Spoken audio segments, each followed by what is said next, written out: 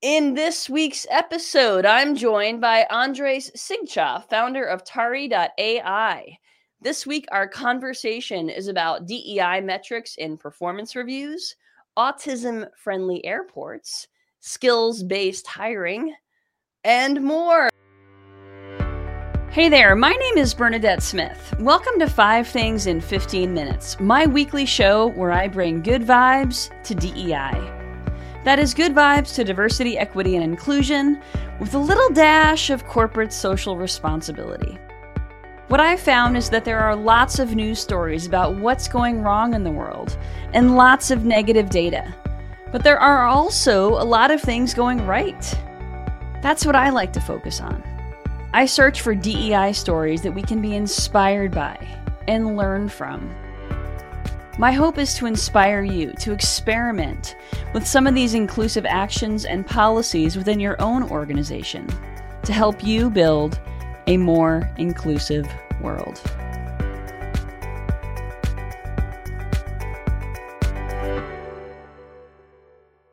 Andres, welcome to the show. Will you please introduce yourself? Tell folks a little bit about yourself.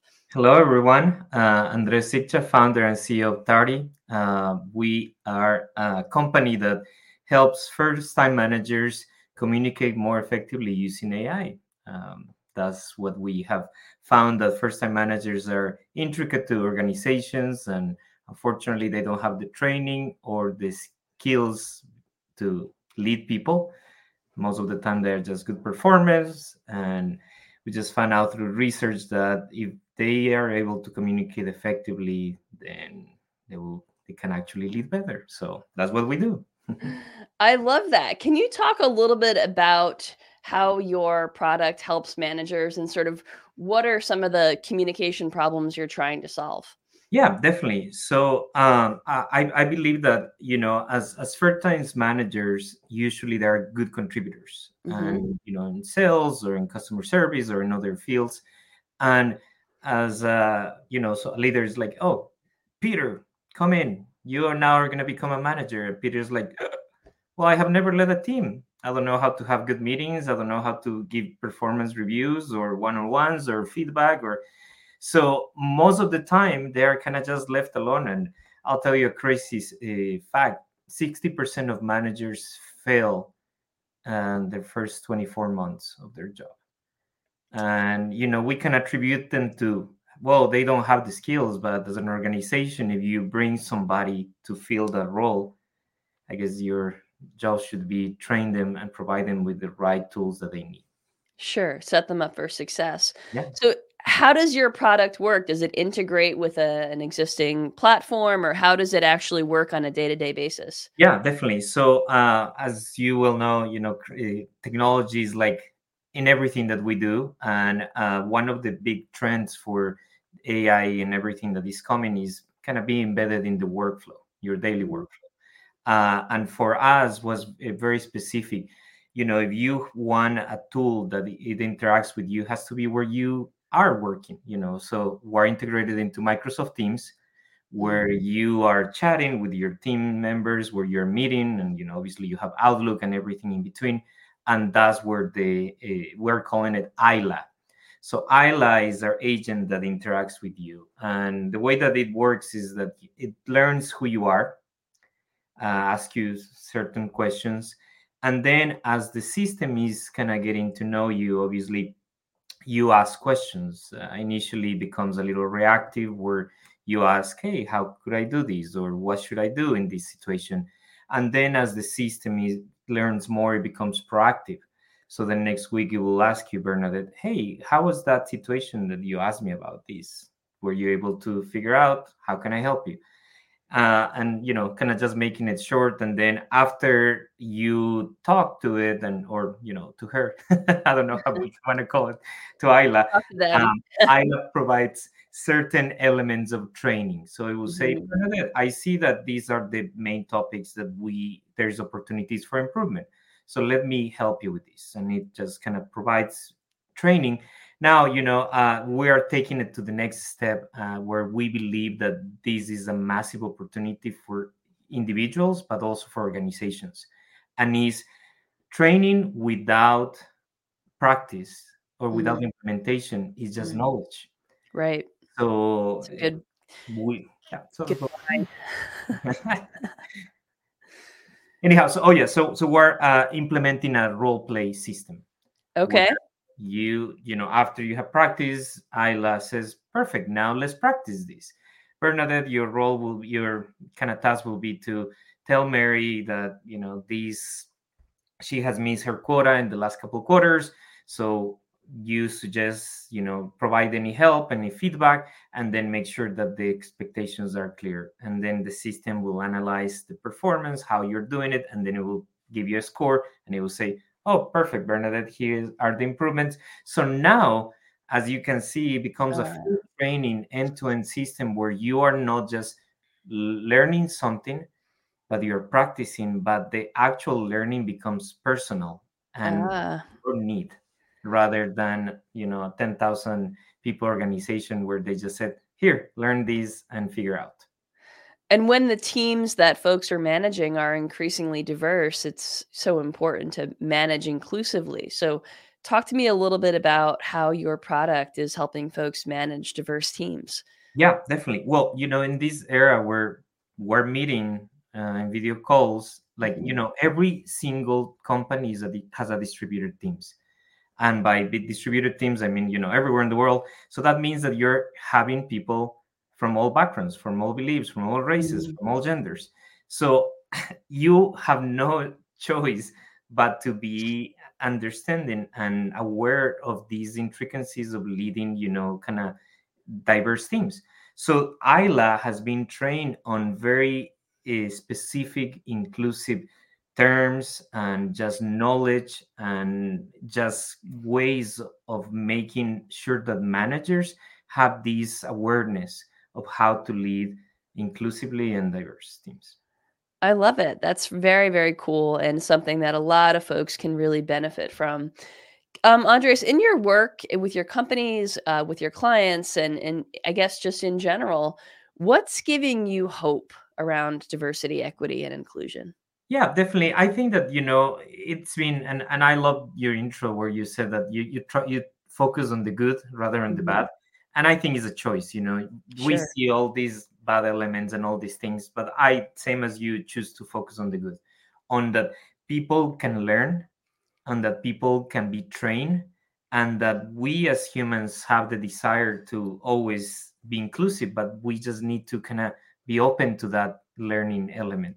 And to me, it occurred that if there is a system that is safe, that it provides this psychological safety where you can Mm, learn without somebody knowing, oh, this is the bad things that you're doing.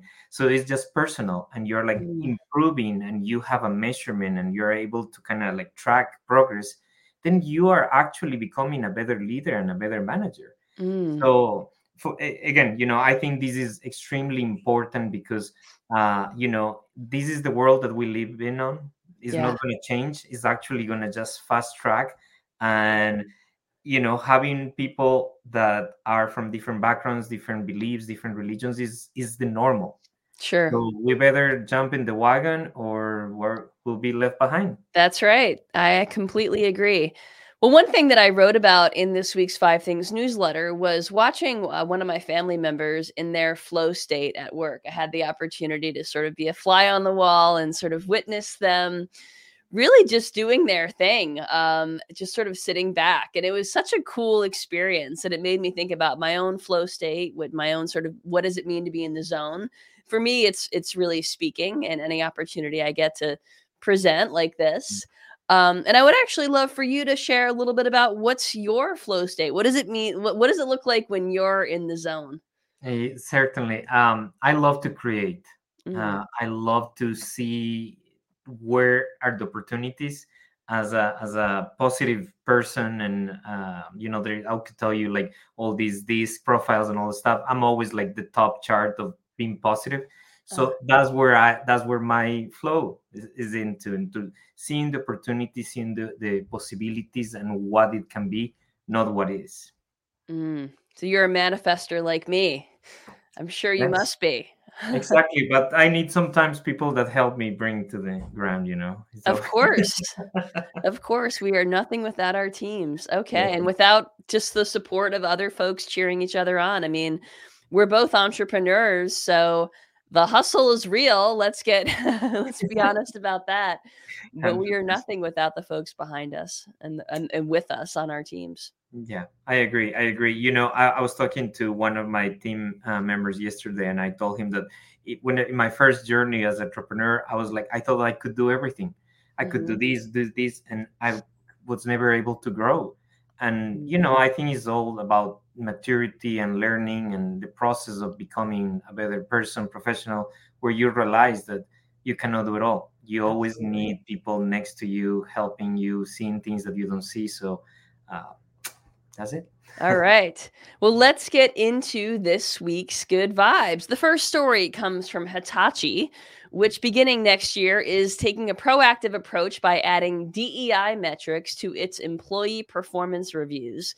Specifically, this is going to impact 40% of its Japan based workplace. So, the reason this is significant is because Japan faces unique DEI challenges, including a big gender gap, a big aging population, and so seeing this sort of play out in Japan is going to be a really meaningful shift. It's not the type of thing we tend to see. First of all, we don't see a lot of companies doing it here in the States, but it's certainly something that we're not seeing a lot of um, Asian-based companies doing. So I think this is a really big win for Hitachi. Yeah, definitely. I would love to do like follow them, like as you said, the fly on the wall, and see how they actually do this because it sounds challenging, but if they can actually pull it off, it's gonna be just a worldwide phenomenon that I think could be implemented in other, you know, companies that are global. Yeah, we need to see more accountability. I mean, it's one thing to say, "Hey, we're setting all these goals," but it's another thing to have accountability. And so when a company as large as Hitachi is doing this, it's certainly going to inspire others to follow suit.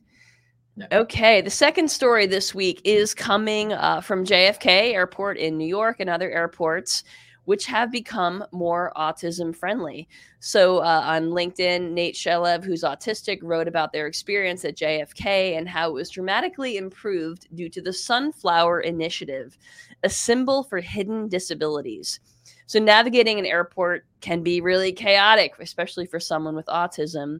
But Nate was wearing the sunflower lanyard, which signifies a need for support and grants access to a separate security lane without explanation. So, this is something that is proactive. It's happening at airports across the country. And when folks wear some sort of sunflower badge, it's a signal to the airport staff that they have special accommodations. And I love that this is proactive and it's reducing the stigma. definitely. That's such a great initiative. Now, I think this should be also the opposite, where they put a little sign where the people can actually find where they have to go. People with, Hmm. you know, disabilities and needs can actually go to that. That's great. It sure is. All right. The third story this week comes from the state of Massachusetts here in the US, where Governor Maura Healey signed an executive order eliminating minimum education requirements for state agency hires. So it's a shift to a more skills based hiring. It's fantastic. And it's something we need to see a lot more of. Definitely. Well, I believe that, you know, that's why also one of the reasons why we built Tardy, because it's not about what you study, is about how you apply things in your real life. And that's like, those are training, you know, like things. So for us, we envision also, sorry that I put this little thing, but I think that if you're able to take a course, you know, and just say, oh, I saw this on LinkedIn Learning, how did you apply that? Right. How did you make it real? So if there are, you know, certifications that now can go into these, like obviously like I learned AI and I learned this and learned that, what an amazing world we're living in, where education just becomes secondary and skills are actually what matter. That's exactly right, and I think that we tend to forget sometimes, that a lot of times higher education degrees are out of reach for some folks for one reason or another. A lot of systemic racism and oppression makes it harder to obtain these degrees, yet there are a lot of folks with great skills. And so I think making this shift is really about equity. 100%. All right. The fourth story this week comes from Walmart, which is showing up on five things at an increasingly common rate, which is fantastic. I wrote about Walmart recently because they gave some significant promotions or raises to their managers. Well, they're doing it again. This time, Walmart is giving its store managers up to $20,000 annually in stock grants, which is effectively making them owners in the company, potentially helping them earn over $400,000 annually. And when about 75% of store management began as hourly employees, this can be really significant, especially for BIPOC folks who are more likely to work as customer-facing employees. It's a really great path for them to wealth. Crazy. They are, I think, reinventing themselves. Obviously, I read a few years ago that Walmart was one of the companies that had the highest turnover. And obviously because minimum, kind of work or element, and now it's like, they're kind of switching this to providing a path that is, inclusive and that actually offers a good future for anybody. We got to get those Walmart store managers to use Tari. That's it. All right, Walmart, here we are. Walmart, if you are listening or watching, talk to Andres. All right. Especially because they probably don't. Well, I'm sure there's a lot of on the job training, but they might not. I mean, because they are constantly in motion, it might be hard for them to sit down and sort of attend an in-person training. And it seems like your product could be a really good fit there. Anyway. 100%. Yeah. Okay. The fifth story this week is about Mark Cuban, who is one of the owners of the Dallas Mavericks. He's a shark on Shark Tank. And he is another powerful straight white guy speaking out for DEI. He said on X, formerly Twitter, "If you find the companies who think that diversity is a negative, let me know. I want to short them or compete against them." So he is a big, big supporter of DEI because he knows it's the reality. He knows it's necessary. Yeah, love it. I'm glad that we're seeing people not just that have good ideas, but that actually have made it and that have this perception of like it matters. Whether you want it or not, or whether you believe it or not, it is here and it matters and is real. Absolutely, absolutely. And we need more folks like Mark, folks like Jamie Dimon, who have power, who have privilege, who have access and influence to keep speaking up because folks listen to them. Their voice really matters. Yeah, definitely. They are very influential. Okay, so this week's call to action is a reminder that, hey, folks, it is Black History Month. So, in the spirit of intersectionality, we're going to drop a list of 12 Black queer books and 21 Black queer films in the show notes, in the comments, so you can check them out, diversify your media sources, and learn more about all different types of stories and cultures. And Andres, how can folks get in touch with you? Yeah. Well, you can reach out at our website. We have a form where we are onboarding early customers. Is Tari.ai, and I'm going to spell it TARIY.ai. And if you want to connect with me on LinkedIn, would love to. Is my name. I know it's a little different, but follow us, reach out. We would love to see how we can help organizations really train their managers. And I would love to finish with this. I came across to this wonderful book. It's called Power to the Middle. And it talks about really one of the important elements of how managers connect, C-level to frontline, strategy to execution, and how, like in a sense, sometimes they have been forgotten. And we have not forgotten you, managers. Here we are to help you, to train you, and to provide the skills that you need. Awesome. Well, thank you for that. Hope you get a lot of folks who reach out to you from the show. Really great having you, Andres. I'm going to make sure everything gets put in the show notes. And folks, if you don't already subscribe to the 5 Things newsletter, you can subscribe at 5thingsdei.com. Thank you, everyone. Have a great week. Thank you. Bye-bye. Bye. Thank you for listening to 5 Things in 15 Minutes. I hope you found yourself inspired by at least one of this week's stories. If you did, would you mind sharing it with a colleague and leaving us a review on your favorite podcasting platform? And if you don't already get my 5 Things newsletter, join at 5thingsdei.com. I'm Bernadette Smith, and I'll see you next week right here for 5 Things in 15 Minutes, bringing good vibes to DEI.